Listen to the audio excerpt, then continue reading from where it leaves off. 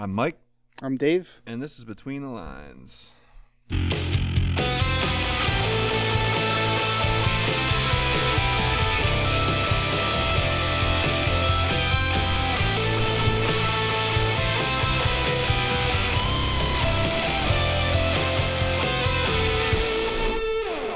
And we're back. And we're outside. We are live. Well, I guess pre-recorded live. We are alive. We are alive. We are outdoors today on Between the Lines. It is a beautiful day in central Pennsylvania. Spring or summer, however you want to put it, has officially sprung. And it is wonderful weather today. So we just couldn't waste it. We had to be out in this. So we are at the pavilion at Piney Ridge Hunting Cabin in Huntersville, Pennsylvania. We have special guests today, the Carpenters. Yeah. i.e. the Carpenter Bees.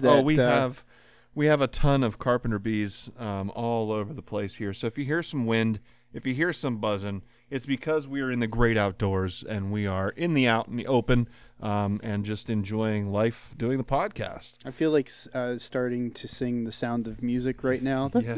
Well, I was singing a little Josh Groban before we started here. You mean Josh Groban? Not to be confused with Josh Groban, different guy. Not to be completely different person. He's not semi-operatic. He's more like semi-feely, touchy-atic, something along those lines. You are fake news. Yes, I am. I am very fake news. I am so fake that I don't believe in myself anymore. Oh, man. So we're here outside. Last episode, if you listen to it, you could tell it was probably a little off. It was meant to be released on a Wednesday. Unfortunately, we had some issues. Scott's son had an unfortunate accident. That's why he's not with us. It's unforeseen how long Scott may be out. But just to kind of let everybody know what happened, I do have a statement here that I'd like to read. This is going to be really dry because I'm not good at reading stuff off on paper. So I'm going to do my best here. Scott's youngest son, Ian, was critically injured in an accident on Wednesday, May 5th. Without going into incredible detail, Ian suffered a devastating head injury involving a piece of steel rebar. With the help of first responders, Life Flight was able to get Ian to Geisinger Medical Center in Danville. It was unclear at times whether Ian would even survive, but let me tell you, I know Ian. Aaron plays with him all the time, and Ian is one tough kid.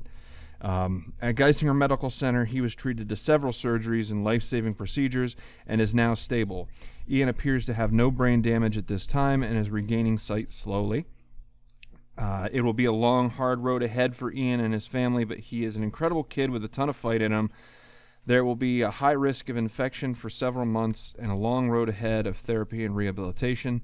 Scott and his family would like to personally thank everyone for their showing of love and support, as well as an incredibly understated thank you to the EMTs, ambulance drivers, emergency staff, neurologists, ophthalmologists, ENT specialists, and life flight pilots that aided in Ian's rescue. They're true heroes, and Ian would not be with us without them. From Between the Lines, Scott has been away from his work for a little while, tending to his family, and he wants to be by his son's side during this entire process, as any father would. So any donations to him and his family would be much appreciated while they try and make ends meet and give their son the support and comfort he needs from his parents during this strange and difficult time. Donations can be made to their GoFundMe page, available on our website, on our Facebook page, and our Twitter pages. Donations can also be sent to P.O. Box 221, Muncie, Pennsylvania, 17756, with checks made payable to Scott Morgan and family. Our thoughts and prayers and heartfelt apologies go out to Scott and his family. Yeah. It's an absolute sheer miracle that Ian's even walking the earth right now. Yeah. We don't know a lot of what happened, but I do know it was very touch and go for a very long time. And he is not out of the woods, but he appears to be doing good now, and he's improving. Has had a couple of minor hiccups along the way, but it's thought that with therapy and rehabilitation that he should regain full sight in his eye, and we just wish him the best. Yeah. We just wish him fast and speedy recovery to that tough little dude. I don't know about you, but I don't know I could survive something like that, let alone a little kid like that. It's just not right. They definitely bounce back a lot quicker than we would. It's amazing. It's amazing. Like I said, I know Scott's not much of a believer, but for anyone out there that is, this is an honest to God true miracle, and I believe that the power of prayer is real. Not to preach too heavy, but this just renews. It should be a renewal of faith that God's looking out for us anyway. Yes, Enough of that. Anyway. So keep Scott and his family in your thoughts and prayers, and we hope that he returns back to the norm sooner than later. So. Yeah, we hope that he comes back as soon as he can. But again, we're not in no rush to get Scott back, because I know if it were my kid, I'd want to be there through everything. So I completely understand that. As you could tell, the wind is picking up a little bit here. On a lighter note, it's like Darth Vader's walking around. Yeah, I know. It is beautiful though. I can't get over how nice it is out here. It's what, like 72, 75, something like that, something in there. I think Darth Vader was a libertarian. Yeah? Yeah, he was evil, but yet he had a side to him where you were like, yeah, I get it. I get it. At the end. At the end. All right. I see where he's coming from. Sort of how like most of the people that listen to us, it's like, yeah. Yeah, they may not know what they're talking about, but I see where they're coming from. Professional idiots. Well, we're not getting paid yet, so we're just idiots. True. So we're not professional yet. We're just idiots. Would it be considered amateur idiots? Amateur idiots, I suppose. We're idiots as a hobby. So not to take too much of a right turn, but we were going to kind of mull over some world events that are going on. For those that are unaware or living under a rock, apparently there's a little skirmish going on between Israel and Palestine. Pretty extreme skirmish. Is this a new skirmish? No, it's about 2,000 years old. Oh, so this is okay. All right, so this is a long-term. Well, at least since about 1948. Yeah. Well, yeah. In terms of nation, as far as nation states, yeah. But these two peoples have been fighting for millennia. But unfortunately, there's been a drastic escalation in Gaza and in Jerusalem. It is in Jerusalem, right? It's they were shelling in Jerusalem or something like that, or was it Tel Aviv? No, it was Jerusalem. So okay. as of Monday night this week, there were roughly about 300 to 400 shoulder-mounted rockets that were fired off into civilian targets. So just to give some context, as of yesterday or today, the last report I read, because this is still ongoing, this hasn't stopped. It's actually escalated. Yep. There's been a total of roughly about 2,000 rockets that have been fired at Jerusalem specifically. Ouch. Or maybe not Jerusalem per se, but any targets that the rockets could reach from where they're firing from, which is the Gaza Strip. Yeah. Just south of Jerusalem, but. And this isn't like the Palestinian government. This is Hamas. This is Hamas. This is a terrorist group. But at the same time, I mean, and that's kind of the big argument that's happening right now with regards to Hamas, is because, if you think about, just recently Biden wanting to re-up their apparently some preconceived plan to donate money to the Palestinian Authority and the Palestinians. Yeah. The problem with that is I personally don't have an issue with helping people in need. The issue is that the Palestinian Authority notoriously donates its money to Hamas groups. Yeah. I mean, whether it's like me growing up in Philly, going, knowing that the guy that's leaving the local bar with the paper bag, knowing that they're running a numbers scheme and stuff out of the bars and everything. I mean, it's dirty laundry is what it is. We're essentially funding our own destruction. Well, in this case, Jerusalem's, or the Israelis. And, it's crazy because, I've been really doing some looking in at, some of these situations because, there's a lot of stories from both sides. I mean, there's people that always get caught in the middle on situations like this. Palestinians, Israel, or Hebrews, because Israeli is a nation state. A lot of people assume that just because you're Israeli that you're Hebrew. That's not necessarily the case. In fact, 20 to 30% of the population of Israel is Arabic. Yeah. And a lot of people forget that. Yeah, there's a large Jewish population, there's a large Christian population, and there's a large Muslim population. Yes. There's a lot of it's not just one. It's not just one. I mean, there's a multifaceted culture there because there's a lot of historical holy sites through that interweave through all the religions, at least the Judeo-Christian Muslim religions.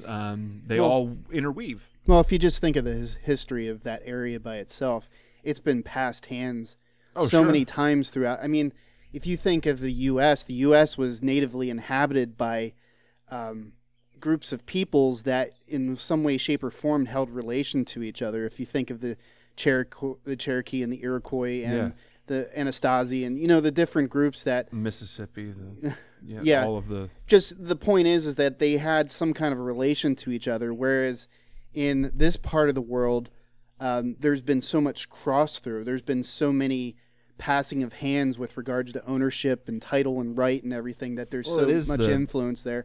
Birthplace of civilization, really. In one manner of speaking, they have called it the Fertile Crescent. I mean, that's where, we all come from. Everybody can trace their roots back to Africa, but I mean, you're talking just across the sea. Yeah. where humanity began was just across the sea from this place. Well, not to get off onto a tangent, but one of my me growing up, I loved archaeology. Absolutely loved archaeology. Sure. In fact, I considered going to school for it, but somebody convinced me it was a waste of money, so I didn't do it.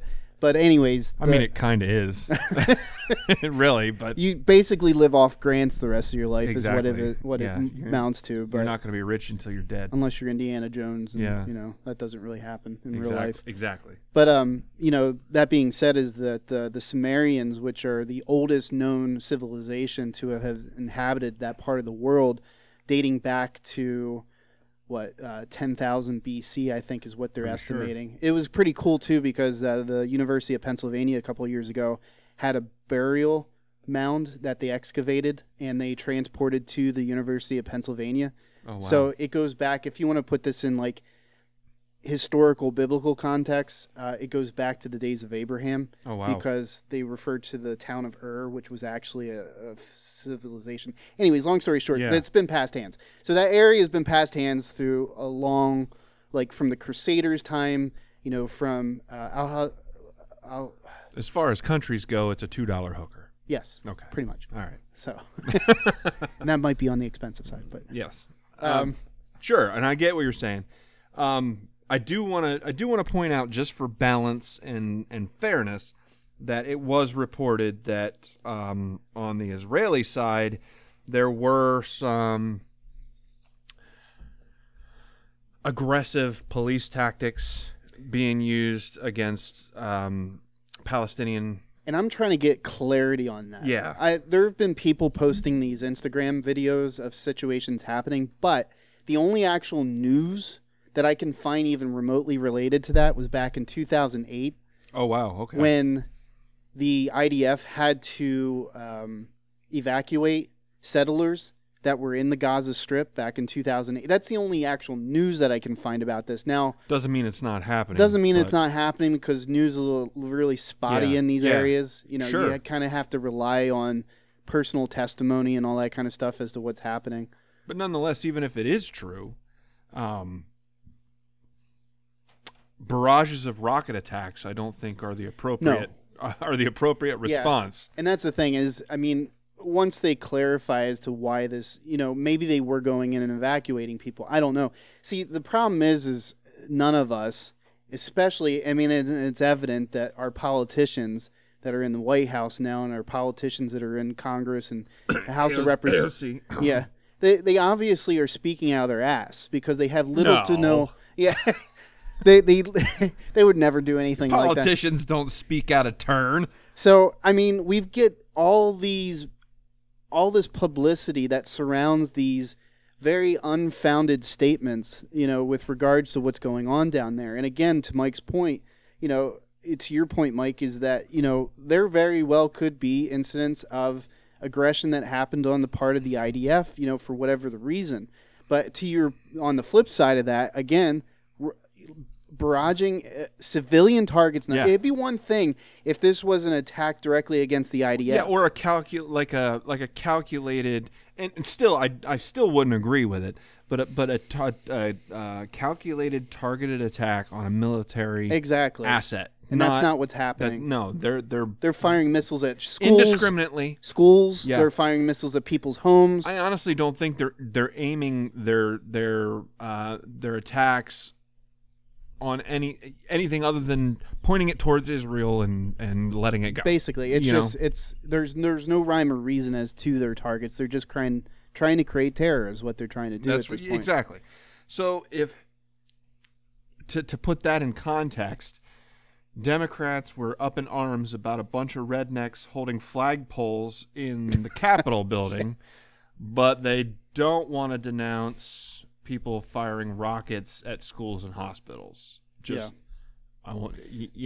We know the hypocrisy's thick. It's crazy. The hypocrisy is thicker than a milkshake from... Yeah, I almost get tired of pointing it out because it's like, okay, I've pointed out so many instances of hypocrisy and I will admit the right is not immune from this hypocrisy, but it just seems like the left and particularly progressive, hard left-wing progressive Democrats just ignore hypocrisy altogether, and they don't care about the optics of what they're doing as long as the end result is what they wanted, if that makes any sense at all. Well, I'm finding that the more I look at this, much of what's driving... Yeah.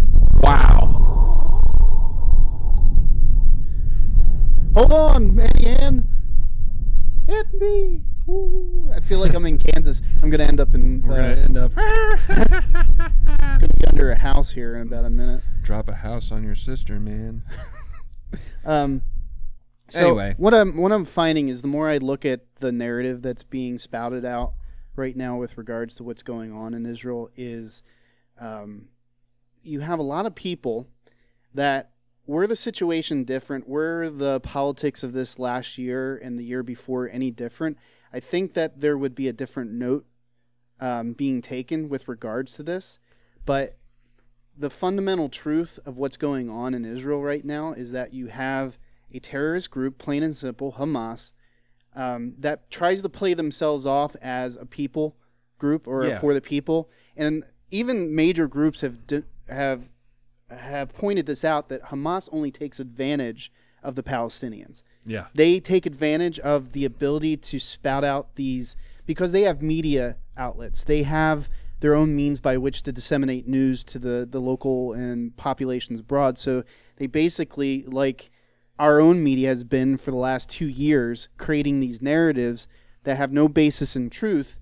But you know how people are, they react quicker than they think.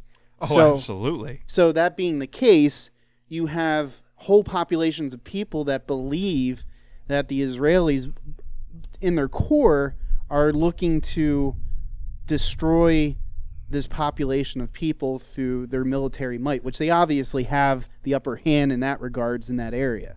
I was reading just a report from yesterday. There were reports that there was going to be a ground invasion into the Gaza Strip just the other day, and there was about 9,000 reservists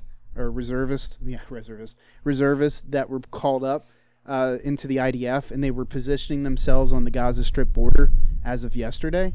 And then anti-tank groups, Hamas anti-tank groups and anti-missile groups actually left the metro, and the metro is a group of tunnels that they built back in 2014 to hide all their military and munitions and all that kind of stuff. Well, thinking that there was going to be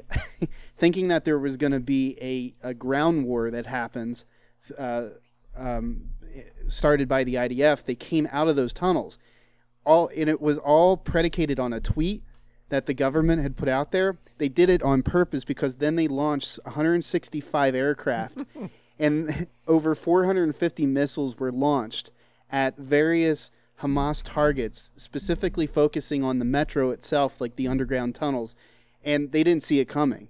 They basically didn't see it coming. So my point is that you have these... They had the opportunity to really wipe things out. Yeah. I mean, they had that opportunity, but in every instance, if you look at the nitty-gritty of their attacks and their battle plans, is that they are focusing solely on military targets. They are not going after civilian targets. Yes. So, I mean, I think that's the bigger point that people are not recognizing. Yes, it's war. Yes, it's horrible. No, nobody wants it to happen.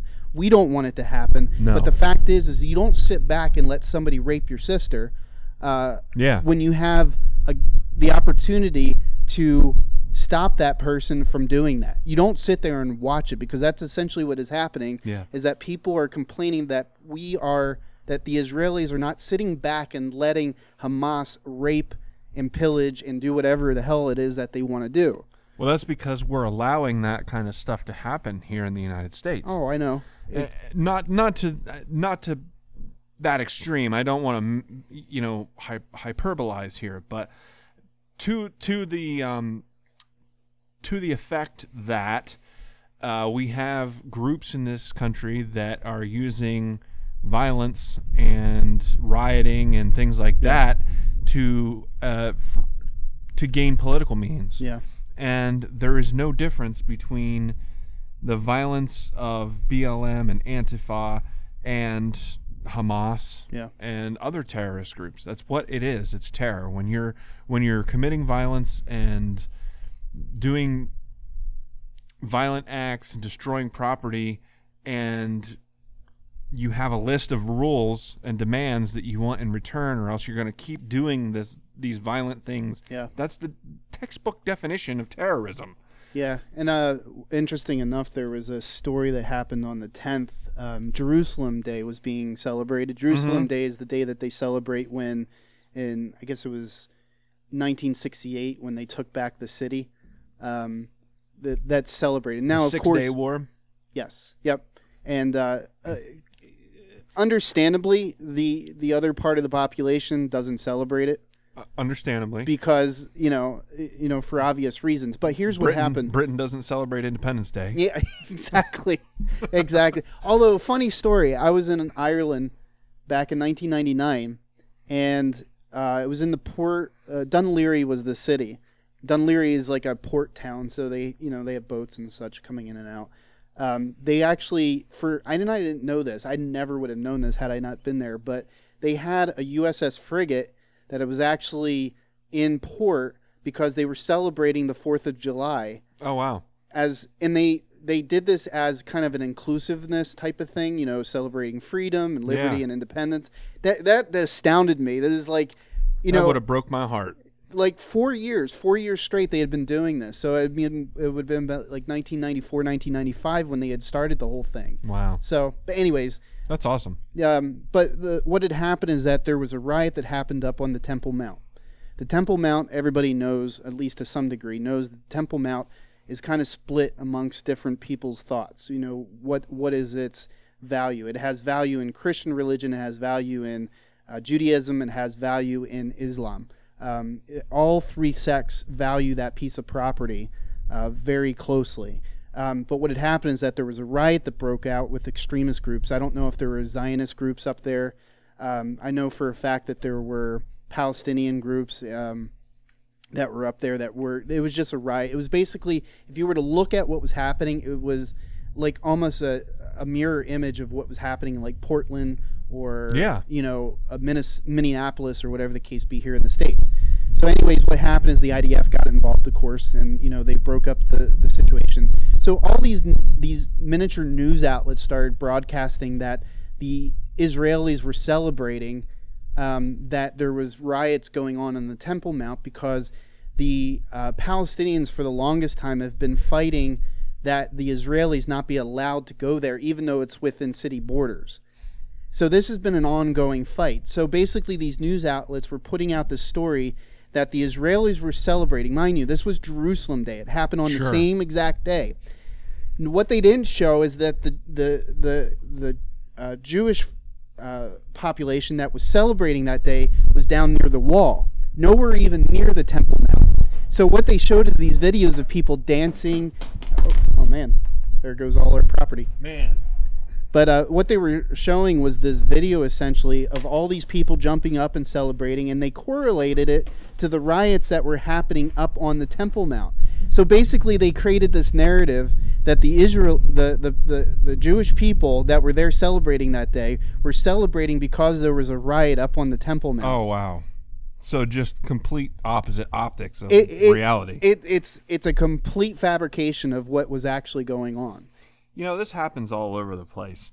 And I think that as much as I hate social media, I think that social media is starting to shed light on corruption in media itself. Yeah.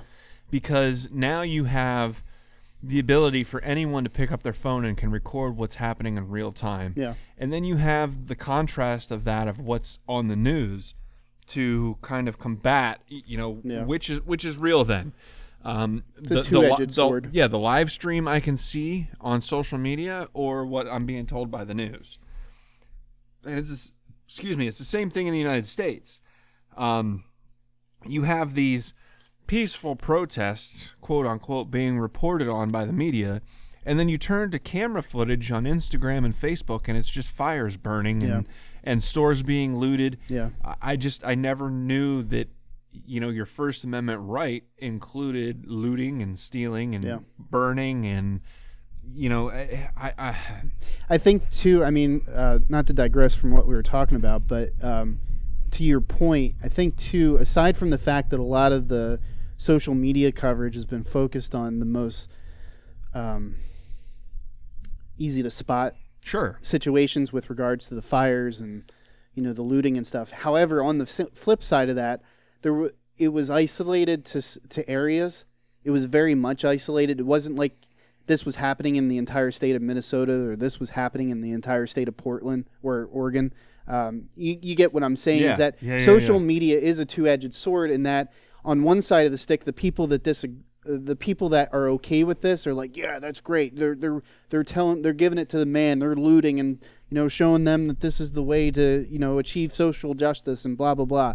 And then on the other side of the stick, you got the people who are pissed off about what's going on in Portland and Minnesota, but in their minds, they're thinking that this is happening in the entire state if they don't live in the state. Well, yeah. So if you get what I'm saying, well, not only that, but the optics right now is that this is what's happening in every major city across the country. It's not. And it's not. It's just not. People are going on with their lives as normal.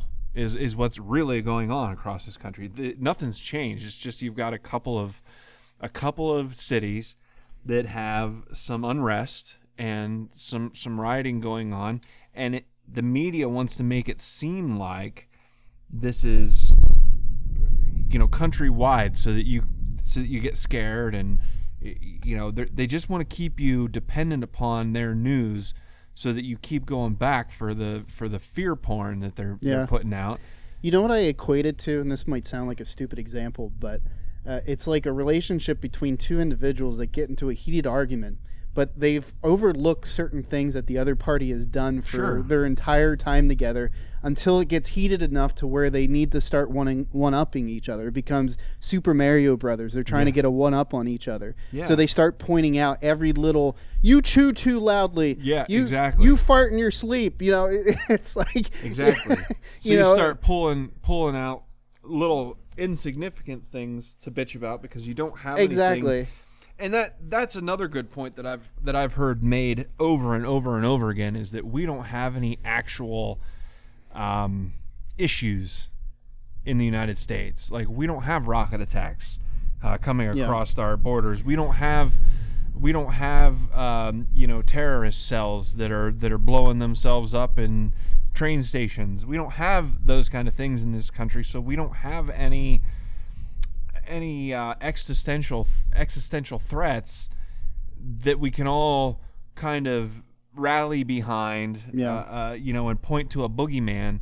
So we fight each other, because we as Americans we love conflict. Oh, yeah. Whether you want to disagree or not. George Carlin always had a great bit about how we average a war every 10 years in this country. We love that shit. That's our hobby. No, look at Jerry Springer. Exactly. Everybody loved Jerry Springer because somebody got Jerry beads and somebody got punched, and that's right. Who was the bodyguard? Steve. And then he got his own TV show over there for a while. Yep. So and that proves the point that I'm trying to make, is that we are a violence-like people. We love violence. Yeah. You can see it in our TVs and movies. That's just who we are as a people. You can deny it and suppress it if you want to, but that's also why there's such a big gun culture in this country, because guns have been important to us since our founding, and because of guns, we have our country. You know. I actually read a quote. Let me pull it up real quick here. If I can find it. I thought it was really good. Sorry. Poor kids are just as bright and just as talented as white kids. So there's this guy. I've heard about him, but I've never really read anything that he writes, or I think he does some kind of a podcast. Okay. Zuby. Never heard of him. At Zuby Music, Zuby. Anyways, he posted this thing that says, "Do you know the darkest realization I've had over the past year? It's not about governmental overreach. It's not about the bastardization of science. It's the realization that a significant percentage of my fellow citizens would turn on me if instructed to by an authority." Yeah, absolutely. To your point. Yeah. Reason for Second Amendment is for the balancing out of threats to both domestic and foreign. Yeah. Domestic and abroad. So, I mean, that's the point, is that, we don't want to think about this, but it's only about 150 years ago that the people that once called each other neighbors were at each other's throats, quite literally. Absolutely. Not that we ever want to. We would hope that we've, quote unquote, evolved past that point. But the way things, we can feel the tension. The tension is thicker than Boston's smog. Oh yeah. Or People thicker than Boston. People don't fog. even say hi to each other in the supermarket really anymore. No. Like you. No, and it depends on the area you live in Sure. too. I mean, it varies from. But even our area, I can feel it. Like people used to wave. Yeah. They didn't even know you, but if you drove by, they would wave. They don't do that anymore. Everybody's like eyes to the ground. Don't make eye contact. Keep moving. Don't pay attention to the Cock people their around shotgun. you. Yeah, like it's like Hatfield and McCoy's. Get off my land. There's always that old American proverb where American democracy is two wolves and a sheep deciding what's for dinner. Oh yeah. And the armed sheep contesting the results. Yeah. It's a good analogy. Yeah. I mean, it's but yeah, I mean, there's just to kind of put things into perspective with what's going on right now, and again back to our point of just how the optics are being blurred so much in this situation. There's been a lot of talk about, with the pack. We call them the pack. Oh God, yeah. Cortez, what's her last name? Talib. Yep. Amongst the Omar.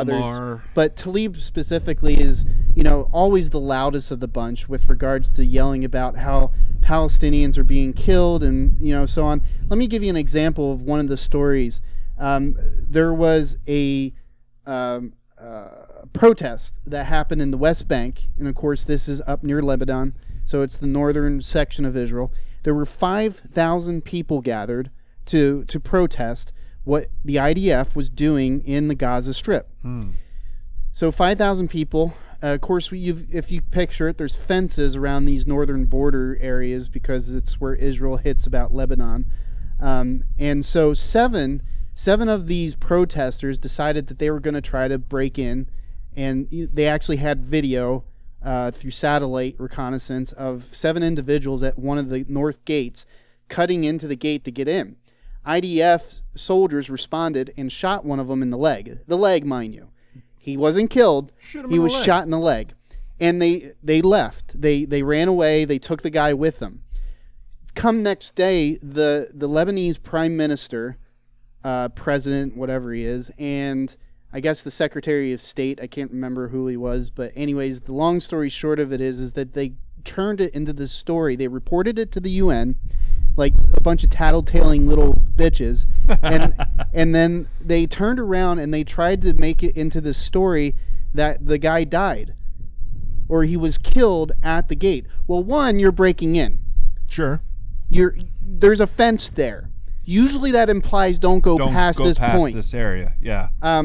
Two, the group, the 5,000 people that were there were comprised of Palestinians, Lebanese, and Hezbollah, which Hezbollah is notoriously the Lebanese Hamas, essentially. ISIS, Al-Qaeda, however you want. So, dime a dozen, these groups. But anyways, long story short is that there was instigation there from these groups.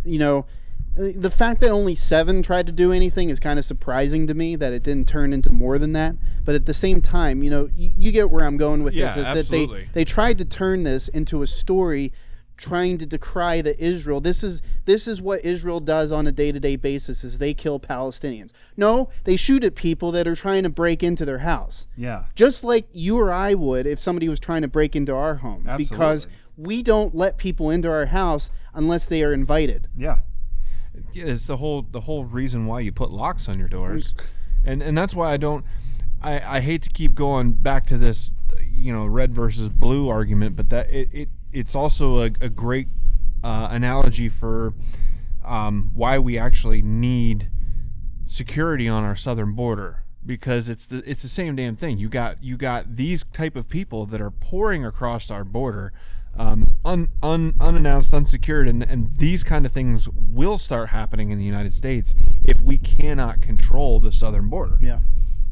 You can't just let anybody come in unchecked. Well, did you see the interview the other day between I'm trying to think if it was a judge from Arizona, but he was directly addressing the ICE director, the current ICE director. Oh, really? And he was asking him what the current tally is of individuals that have crossed the border at this point, and he had no answers.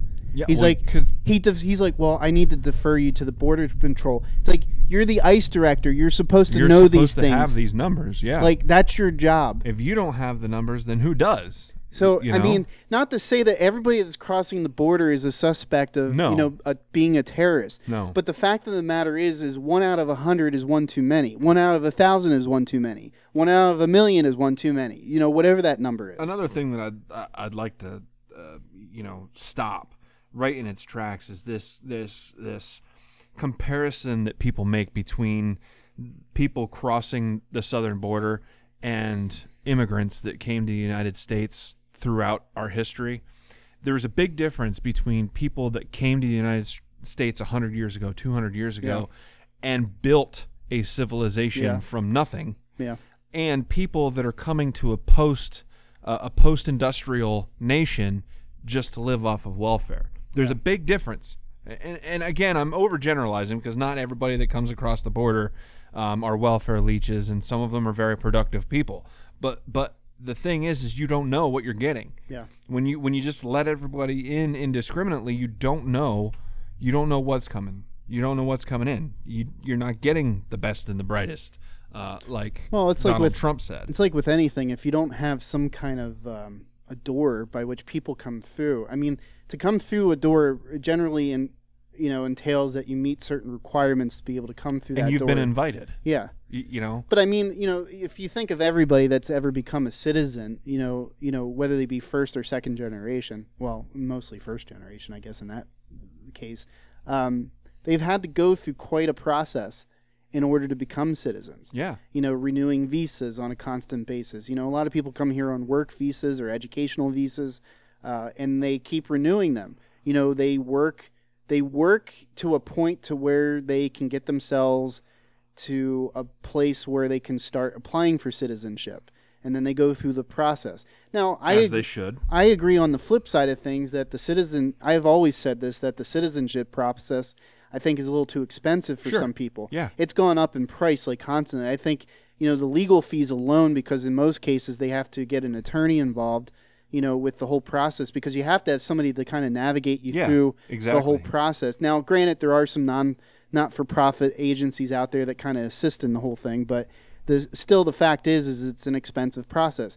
That piece of it, I think, can be mitigated. I think that can be looked at very closely. I'll have that fight all day long. Yeah, I'll sit down and have a talk about that. I'm willing to admit, immigration is good for this country. Yes. No matter how you look at it, immigration, we wouldn't even have a country if it wasn't for immigration. Immigration is good for this country. Illegal immigration is bad. Yeah, and if you want to look, what's funny, if you look at the election results, look at Florida, for instance. Everybody is, I'm going to be overgeneralizing here. I try to stay very libertarian in how I feel on things, but everybody felt that Florida was going to go to Biden during the election because of the huge influx of immigration into more the southern half of Florida. But truth be told, a lot of these people who are citizens, because you wouldn't be able to vote if you weren't a citizen. One, they met the requirements to be a citizen, an actual citizen. Yep. A lot of these people have left their own countries, and we've talked about this before ad nauseum. These people leave their countries for good reason. They leave because you have crazy crackpots like Chavez and Castro and others that are basically leading their countries into a one-end, dead-end street, or leading them down a dead-end street. So, people are leaving, and what they're bringing with them is an appreciation of the values that are here in this country in terms of freedom, the ability to worship, the ability to exercise in terms of business, just general overall rights of life, Well, when it comes to the legal immigration population, the highest number of firearm owners among legal immigrant citizens are Asians, because they come from a culture that does not allow private citizens to own weapons. So the first thing that they do is they go out and buy guns because now they can. Well, I would say probably the predominance of the nation states that they're immigrating from are probably communistic or a dictatorships. China, even Taiwan. Taiwan is a little bit more free than some places, but it's still not. No, and plus it's a lot more expensive to live there than it is in the United States. So. And like Cambodia, places like that, where when they escape Cambodia and defectors of North Korea. I've been watching a lot of YouTube videos of North Korean military defectors, people that were actually in the North Korean military, and they go on YouTube and they watch videos of like actual like American warplanes and bombs and weaponry and all this other stuff, and they're like, there's no way.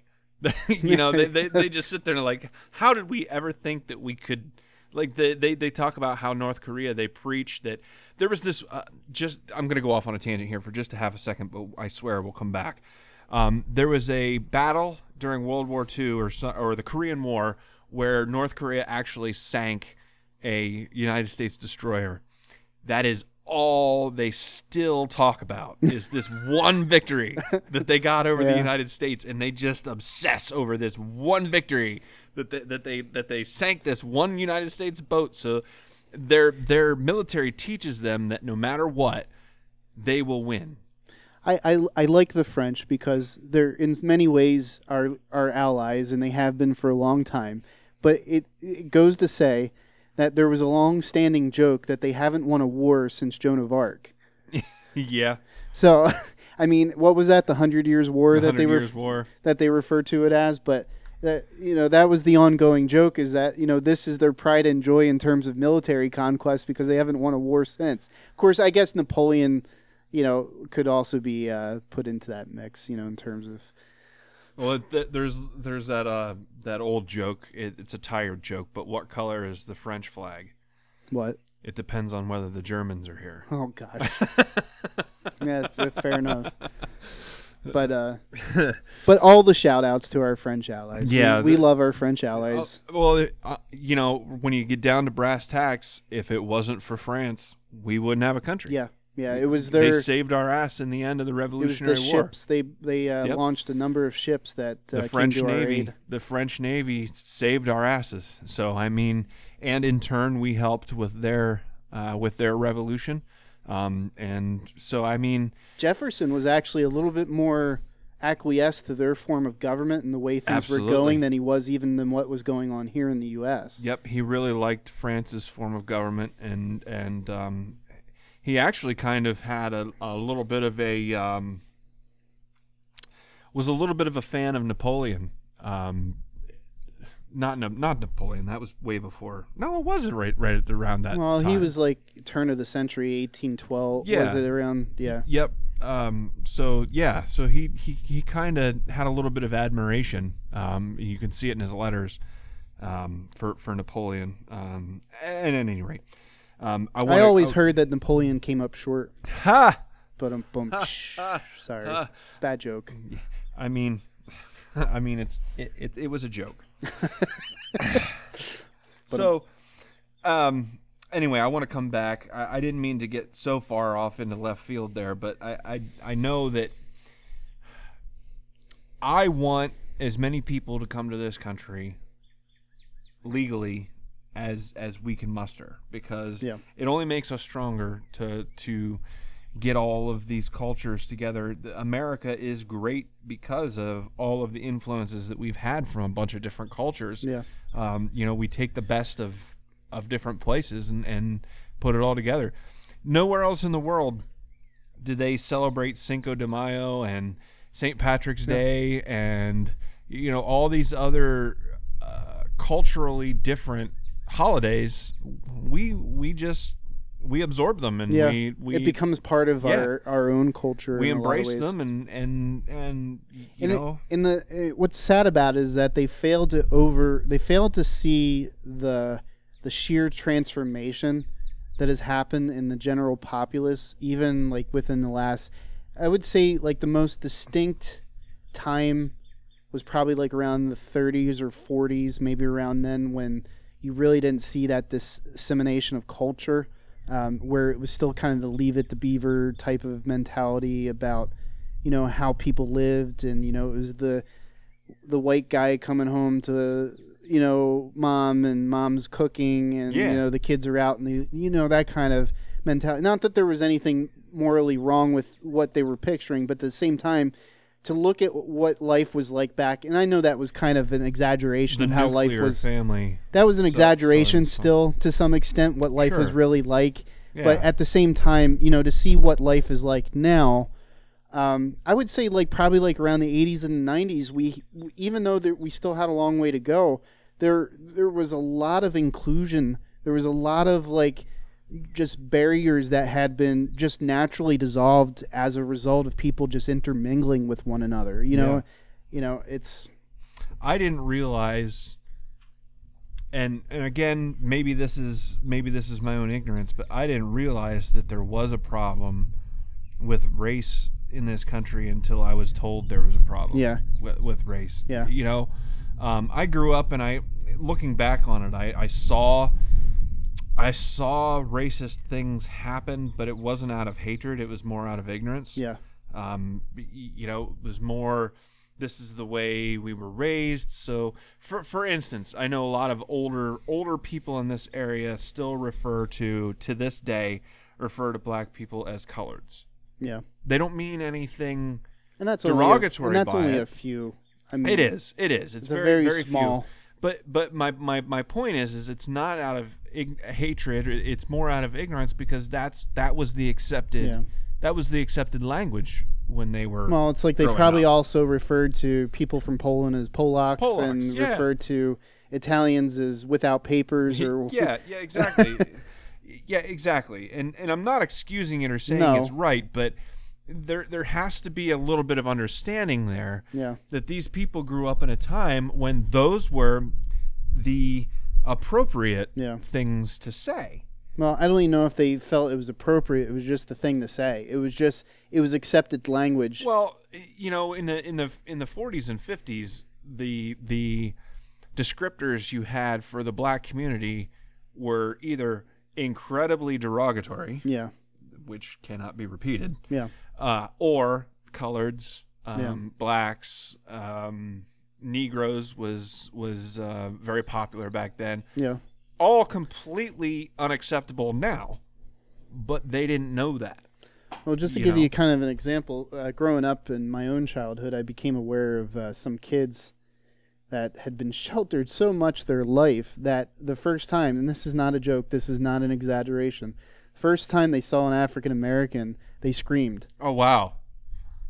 Now, Wow. mind you, these are kids, you know, so their reactions are going to be a little bit more raw than what an adult's reaction would be. Yeah. But if you think, Honest. but if you think about it, I mean, you know, the more that we separate ourselves from people just on a day-to-day basis, the more we become naturally xenophobic towards Sure. them. You know, it's just the natural progression of a person's psyche. It's just like people that are antisocial. You know, it's unless you get into that, you know,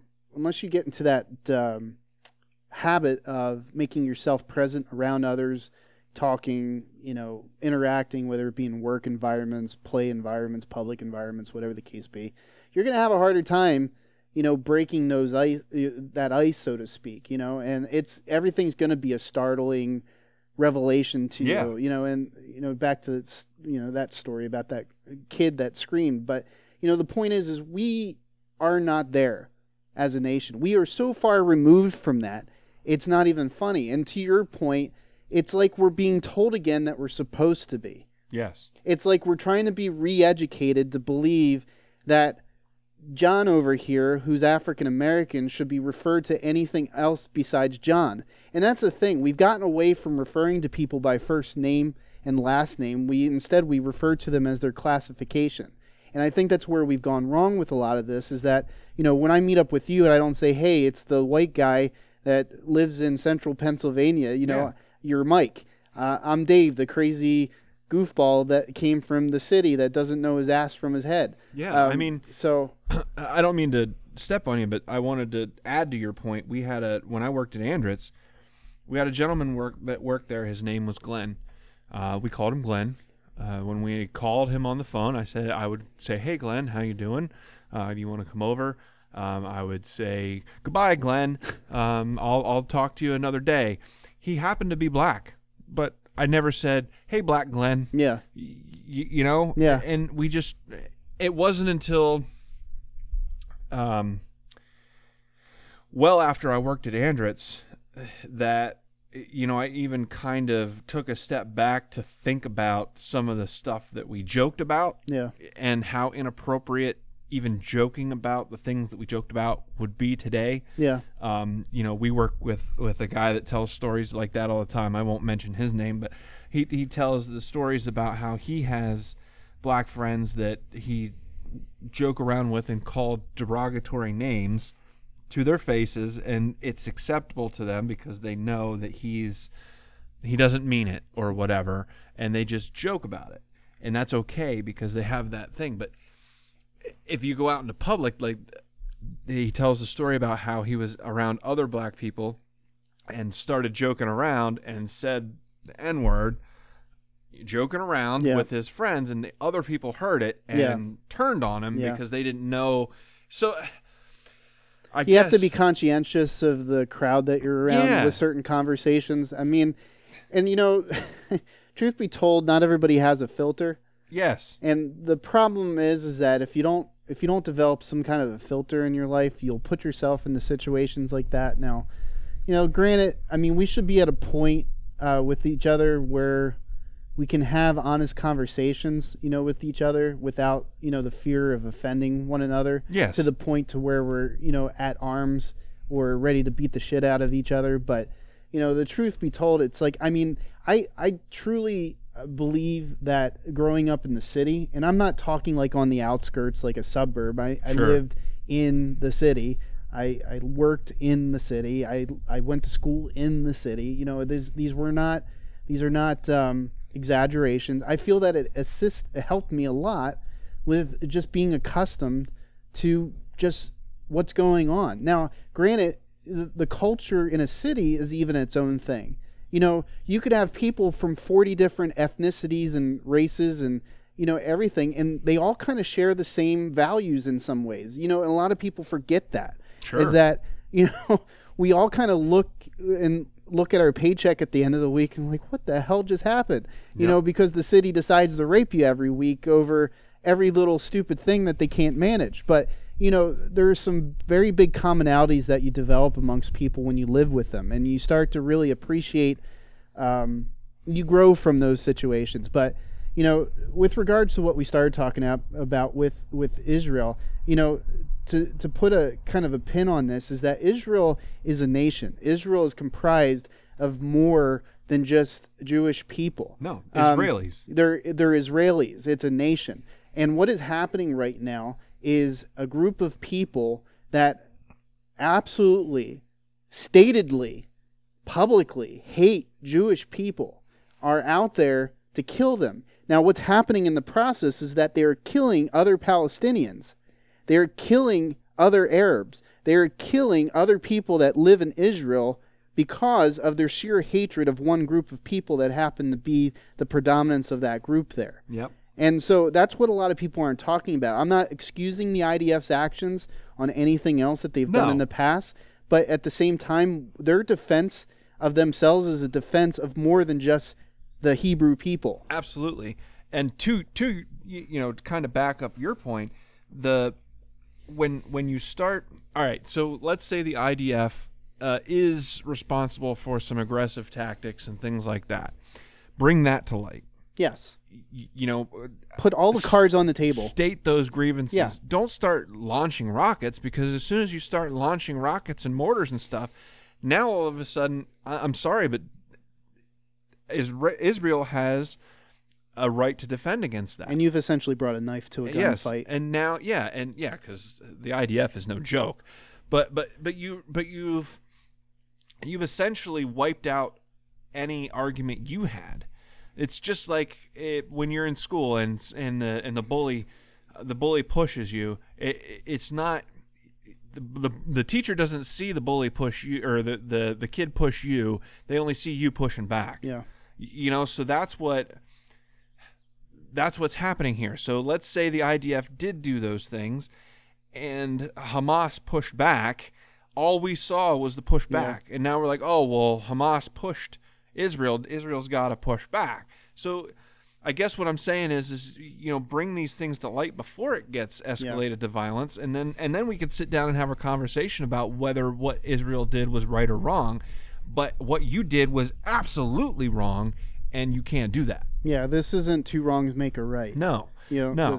This isn't but yeah, I mean, to look at what's going on there, I mean, it has to have an end. I mean, there has to be a line in the sand that we draw with regards to these type of actions. You know, at some point, you know, it's like growing up, you know, maybe your dad or somebody in your life told you that you need to make a stand up to that person that keeps picking on you at school, like you started to allude to with like the bullies at school. But, you know, him pantsing you at the end of the day and him giving you a swirly and him doing whatever it is that he did to humiliate you doesn't warrant you getting 20 guys and beating him so profoundly that he's, you know, paralyzed for the rest of his life. That would be more wrong than what the bully did to you. So there has to be measured response. Yes. There has to be measured response. And measured response only occurs when you have people that are measured in their thinking. I think, you know, my personal opinion is that, you know, and people can yell at me for this, I think Israel's making a measured response. I think so too. I think that they were up against, and now they're assembling ground troops too, because it's not stopping. But yeah, I think to wrap up and kind of condense all of that into one statement, you know, we on this podcast support Israel's right to defend itself in this situation. And if there are grievances that Hamas has with Israel, then they should be brought to the world stage and not acted upon on their own volition. We just support in general the safety of people in that area, because we're not oblivious to the fact that this is not a red, white, and blue argument. No. This is not, pew pew guns, America, blast them up. Nope. This isn't a shoot them all and let God sort them out situation. We know that there are family and children that are getting caught in the crossfire, just like any other situation in which there are two parties involved, one being the aggressor and one being the degressor, whatever the word would be in that situation. But our thoughts are going out to everyone there. We hope that the situation comes to fruition soon, a good end, hopefully. Peaceful. Peaceful, hopefully. A peaceful resolution. With that being said, you can find us on Facebook.com/PA Between the Lines. You can find us on Twitter at the BTL Podcast. You can find our website, thebtlpodcast.com. Again, our thoughts and prayers go out to Scott and his family and his boy, Ian. I really encourage anyone that can to visit our website, visit our Facebook page, visit our Twitter page, donate if you can. If you're not into donating online, you can always send checks or money orders payable to Scott Morgan and family to P.O. Box 221, Muncie, Pennsylvania 17756. Again, you can find us on Facebook, facebook.com/PA Between the Lines, on Twitter at the BTL Podcast, and our website is thebtlpodcast.com. Really, there's just a lot up in the air right now. And I just hope for a peaceful resolution in Israel. I hope things start calming down here in the United States. I hope President Biden gets his mind back. I hope that people in the United States can start looking at each other as brothers and sisters again, because that's what we need. All across the world, we need to just step back and realize our humanity. And see the human in each other and work from there. As long as we can do that and start on common ground, I really think that we're capable of anything in this world. So, again, Facebook.com/PA Between Lines, at the BTL Podcast on Twitter, and thebtlpodcast.com. I hope everyone has a great, peaceful week, and just stay out of trouble and behave yourselves. Enjoy the weather and watch out for those carpenters. All right. I hope everyone has a great week. Bye. Bye.